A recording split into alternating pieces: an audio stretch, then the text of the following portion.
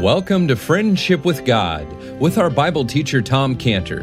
Today's message and previous messages can be listened to or downloaded for free at friendshipwithgod.org, friendshipwithgod.org. You can also obtain free resources from Tom Cantor and view our online bookstore at friendshipwithgod.org or call us at 800-247-3051, 800-247-3051.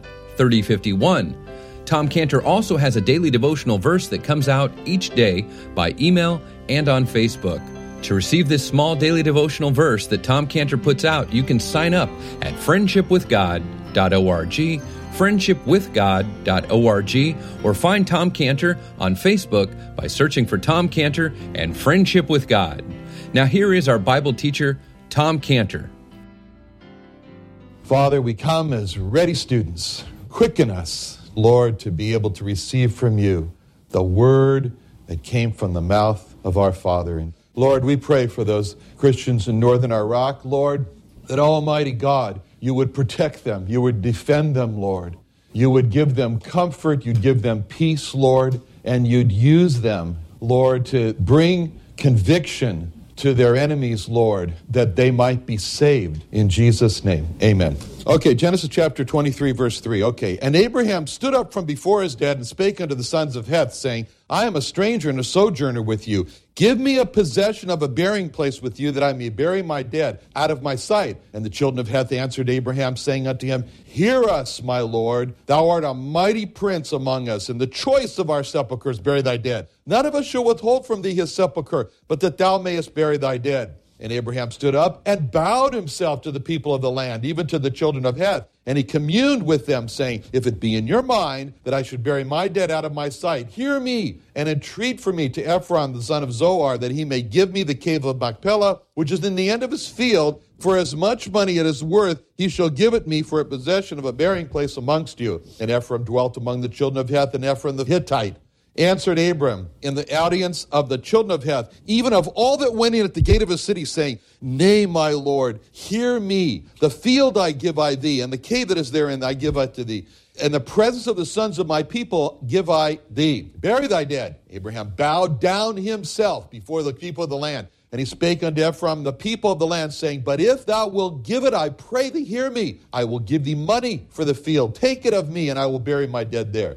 Ephraim answered Abraham, saying unto him, My Lord, hearken unto me. The land is worth 400 shekels of silver. What is that betwixt me and thee? Bury therefore thy dead. And Abraham hearkened unto Ephraim. And Abraham weighed to Ephraim the silver which he had named in the audience of the sons of Heth, 400 shekels of silver, current money, with the merchant. And the field of Ephraim, which is in Machpelah, which is before Mamre, the field and the cave, which was therein, and all the trees that were in the field, that were in all the borders round about, were made sure unto Abraham for a possession in the presence of the children of Heth, before all that went in at the gate of his city. And after this, Abraham buried Sarah his wife in the cave of the field of Machpelah before Mamre, the same as Hebron, in the land of Canaan, and the field and the cave that is therein were made sure unto Abraham for a possession of a burying place in the sons of Heth. We've been studying in this chapter, in chapter 23, and we found it very interesting because there's many things in here that are the first mentions in the Bible. This is the first mention of a mourning for the dead. This is the first mention in this chapter of a burial of the dead. This is the first mention of purchasing real estate. This is the first mention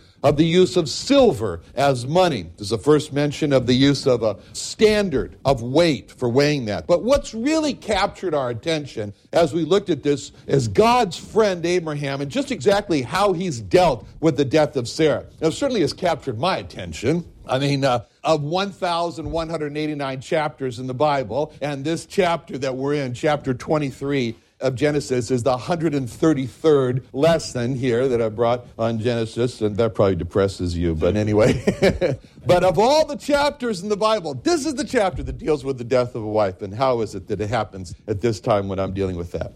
All right, now we've seen in verse 2, when it says, And Abraham came to mourn for Sarah and to weep for her, that this was painful for Abraham. We read that verse and we feel the pain of it. And Abraham, he feels this pain. And as he's sitting there feeling his pain, Abraham says, wait a minute. I've experienced this pain of this losing Sarah to an insurmountable foe in the past. And he says, I've experienced this hollow feeling to lose her? We've all experienced that type of hollow feeling inside, to lose something or someone very dear. This is not the first time that Abraham has felt this pain over Sarah. He felt the same pain over losing Sarah when he went into Egypt. And out of fear, he said, Sarah's my sister. He lost her because of that. She was lost. And it says in Genesis 12:15 that we've studied, the princes also of Pharaoh saw her, commended her before Pharaoh, and the woman was taken. Sarah was taken into Pharaoh's house. And Abraham remembered when Sarah was taken from him into Pharaoh's house. And at that time, he lost Sarah. He had that same hollow feeling inside. And the foe of Pharaoh, the army of Egypt, was absolutely insurmountable to Abraham. There was nothing he could do to defeat that foe and be reunited with Sarah.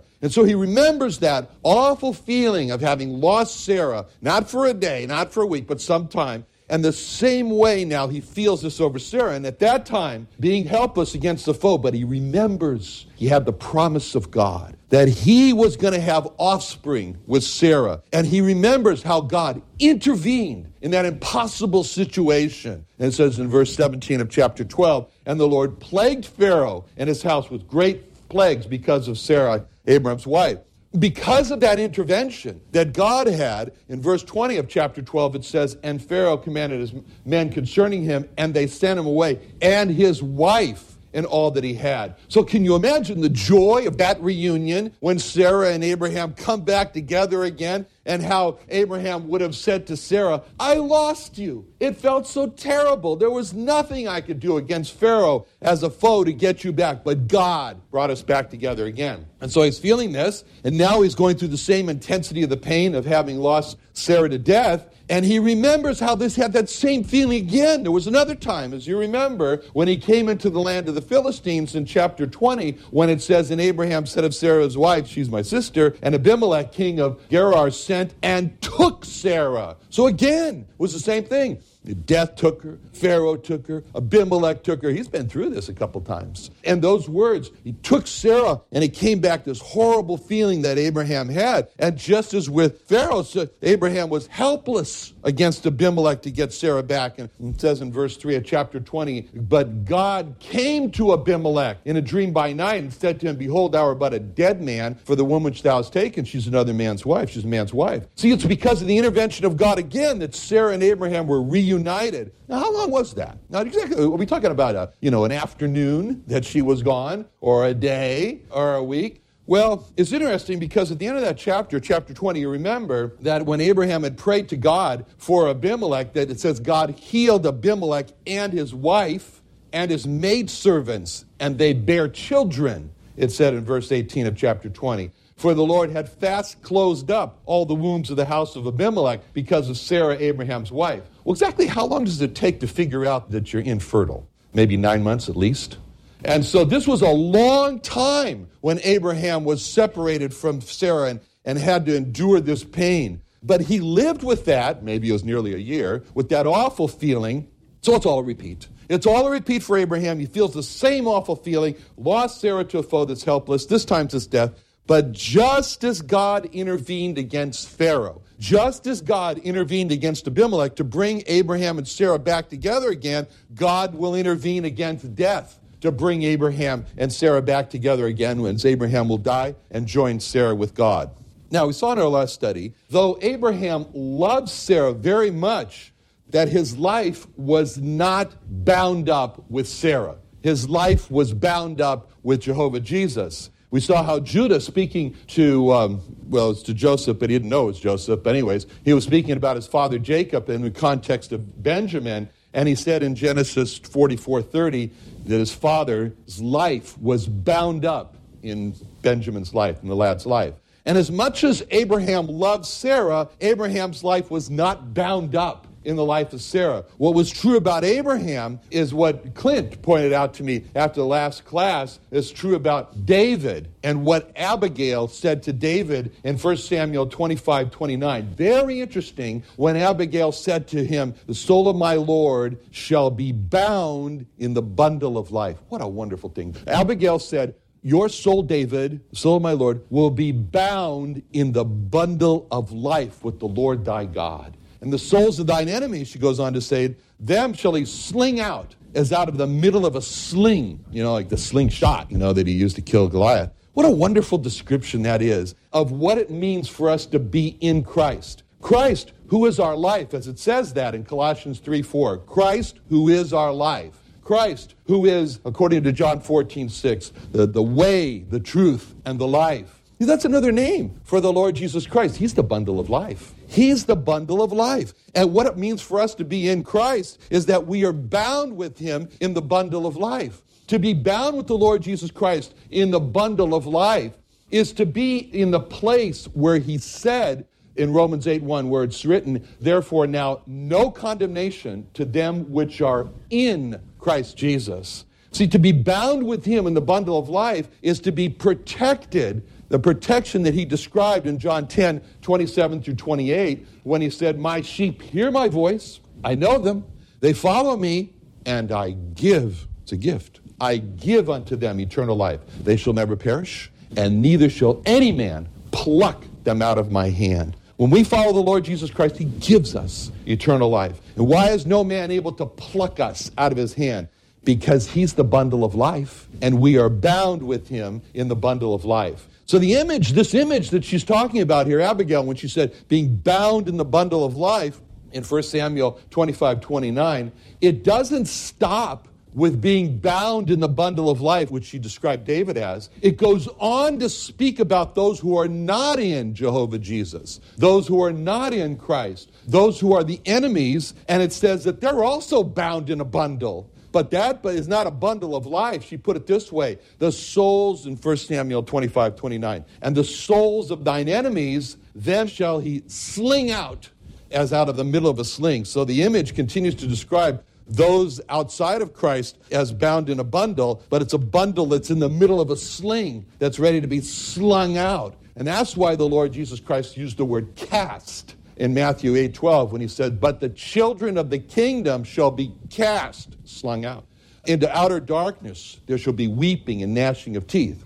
So to be in the Lord Jesus Christ is to be, according to 1 Samuel 25:29, bound in the bundle of life where no man can pluck him out of his hand. To be outside of the Lord Jesus Christ is also to be bound in the middle of a sling ready to be slung out. Now, in verse 4, we saw how the first thing that Abraham said to the sons of Heth was, I'm a stranger and a sojourner with you. He said he was a stranger to the Hittites. He said, I'm not a Hittite. He said, I'm a stranger with you. And then he said, I'm a sojourner. Of course, he was a traveler, but he didn't say he was a traveler. And a pilgrim, but he didn't say he was a pilgrim. He said he was a sojourner, which means that he was a person who was living there on a temporary basis, is there for a temporary time. And when the sons of Heth then heard that, then they responded in verses 5 and 6, when they answered and said, hear us, my Lord, thou art a mighty prince among us. So he says, I'm a stranger and pilgrim, a sojourner. And they said, no, you're a mighty prince among us. Thou art a mighty prince among us. And we recognize something in Abraham, and it was evident here in how Abraham was mourning for Sarah, and he was sad, but there was a hope in his sadness that caused him to get up again and to say, okay, it's time for burying the dead out of my sight. Because he had this hope of the resurrection in his mourning. He's mourning there for Sarah. And the sons of Heth saw that, and they said, you're a mighty prince, a prince with God with us. We don't see a broken, crushed man here. We see a mighty prince with God. And it reminds us of when Balaam, when he was attempting to curse the Jewish people, how he ended up blessing them. And as he looked at the Jewish people, he started to think about himself, Balaam did. And he said in Numbers 23:10, who can count the dust of Jacob and the number of the fourth part of Israel? And then he says, let me die the death of the righteous, and let my last end be like his. See, Balaam looks at the Jewish people with God in their midst, and he thought of how, I envy the way they die.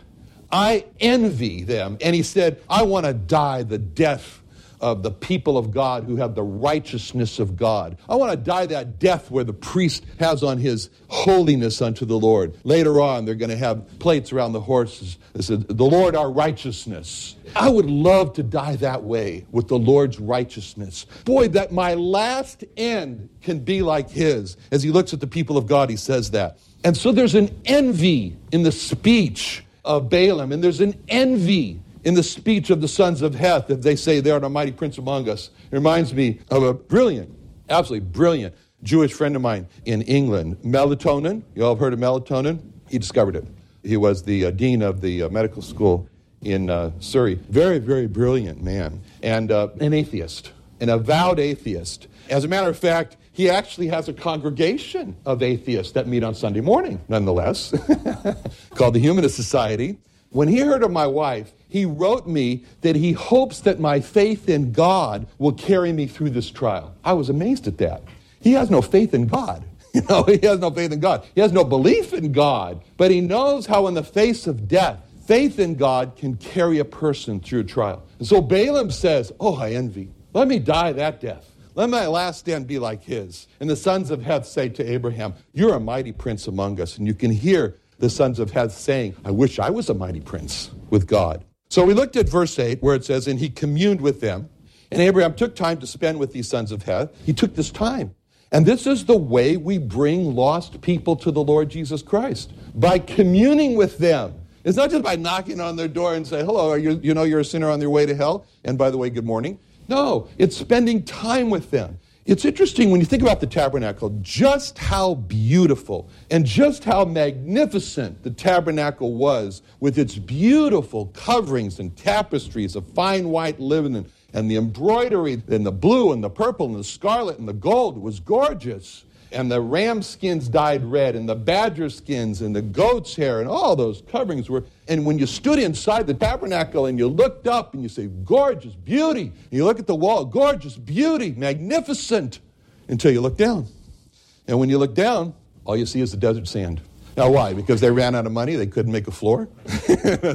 When Moses called for the donations of the tabernacle, it says in Exodus that they brought so much that Moses had to say, we have enough and too much. Don't bring anything more. Wouldn't that be something? We get up on Sunday morning, said, no more offerings. We have too much. They had plenty.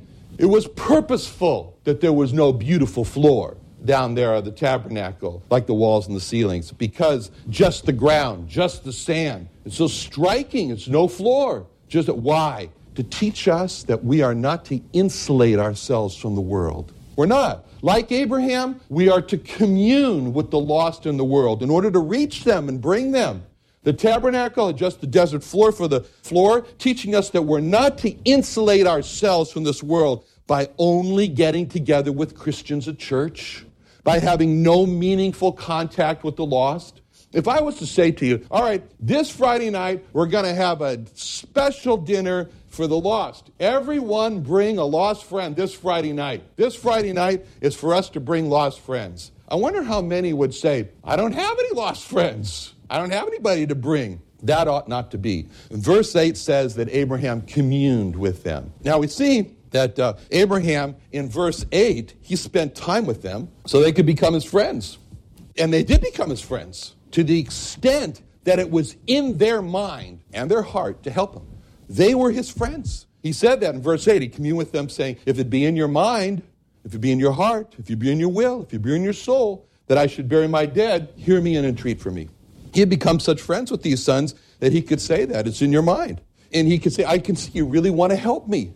And we saw how Abraham then trusted them to negotiate for him to ask Ephron to sell the cave that he had in verse 9, that he may give me the cave which he hath, which is in the end of his field. So really we see here in Abraham, he's making himself vulnerable. He's making himself vulnerable to these Hittites by asking them to go intercede. This is important. He has a dead body, a wife on his hands here that's deteriorating, and there's not a lot of other options around. But he does this. And so Abraham trusts them. He had to trust them. And if they were not Abraham's friends and really wanted Abraham to get out of there, they would have went to Ephron and said, Abraham, he'll be a bad neighbor. You don't want to sell him your cave, But Abraham had taken the time to build the friendship, build a bridge of friendships, because he would know they will not double-cross him. And it's interesting how Abraham describes the location of the cave in verse 9, that he may give me the cave of Machpelah, which we have, which is in the end of his field, and for as much money and so forth. He describes the location of the cave as at the end of his field. So we picture the cave of Machpelah, and we see a field, and at the far end of this field is this cave of Machpelah here. And we see from verse 17 that the field had trees as bordering it to mark it out. And we see from verse 9 that Abraham, he just wanted to buy the cave. He wasn't asking for the field. He didn't want to buy the field. He didn't want to buy the trees. He just wanted to buy the cave. But in the end, Abraham ends up buying everything, the field, the trees, the cave. I don't know why. I guess Ephron, he just didn't want to own a field that every time he looked up, he'd see this place that was a burial place for Abraham. I don't know, his family. Maybe it's too spooky for him. And you want to be working in a field and look up and see this burial place. But when you think about it, the cave at the end of the field represents work. And a field is where you work planting and harvesting and grazing animals in the field. It's a place of work. You can think of it like a place of life work. And for Ephron, it was a place of work. And for us, we can think of the field as representing the work that we're involved in life, our life work. And at the end of the field, it's interesting, in the end of the field is the cave or the grave. And whatever our field is, whatever our life work is, there's a grave at the end of the field. And it's healthy for us to consider that, to think about that. The problem is that man has a tendency to only see the field and not to see the cave at the end of the field. To only see the field of his work and not to see the grave at the end of his life. Because man gets all wrapped up in his work, all wrapped up in his field, and he's distracted himself from seeing the cave at the end of the field. Especially the Jewish people are good at this. And that's exactly why Moses prayed for the Jewish people for wisdom. He said, I want a certain wisdom in them, and an understanding.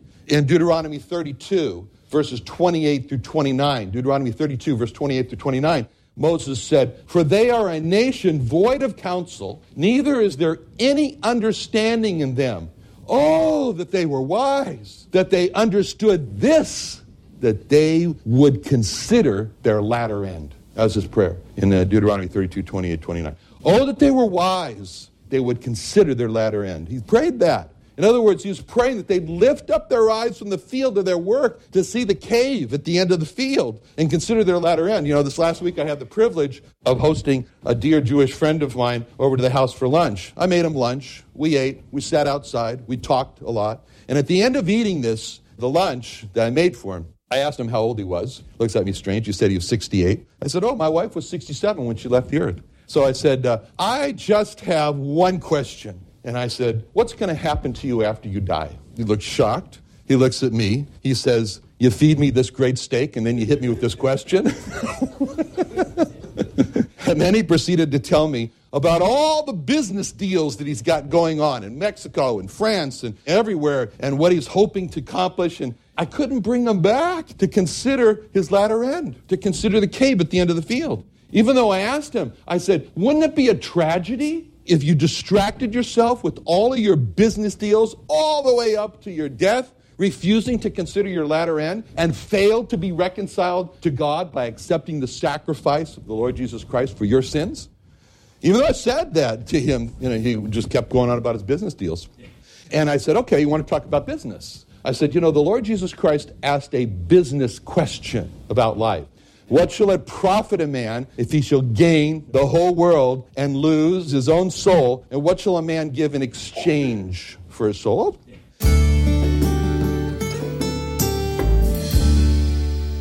Another wonderful day studying the Bible with our Bible teacher, Tom Cantor, here on Friendship with God. Don't forget that today's message and previous messages can be listened and downloaded for free at friendshipwithgod.org, friendshipwithgod.org. You can also go online to find free resources from Tom Cantor and our online bookstore at friendshipwithgod.org. You can also find Tom Cantor on Facebook, and you can also go to friendshipwithgod.org to sign up for his daily devotional verse. Now, Tom Cantor is also the founder of Israel Restoration Ministries. You can visit that website at israelrestoration.org. Or you can write Tom Cantor at P.O. Box 711-330, P.O. Box 711-330, 330 Santee, California. That's Santee, Santee, California, 92071. Or you can email Tom Cantor at friendshipwithgod.org. Tom Cantor at friendshipwithgod.org. Or for more information about Tom Cantor and Friendship with God and Israel Restoration Ministries, call us at 800-247-3051. Do you believe God created the heavens and the earth? Then come celebrate Creation Day on Saturday, November 5th from 9 a.m. to 5 p.m. at the Creation and Earth History Museum in Santee, California. This is a Christian family festival event with games, rides, contests, prizes, fair, food, petting, zoos, animal shows, super science experiments for kids, plus life-size dinosaurs at our brand new Dinosaur Gardens exhibit, plus world-renowned speakers Ray Comfort, Tom Cantor, Eric Hovind, Jay Siegert, and more. Free admission to the museum and all speaking engagements are free for your family and your entire church family. The Creation and Earth History Museum is located off Highway 67 and Woodside Avenue North in Santee next to the Santee Drive-In.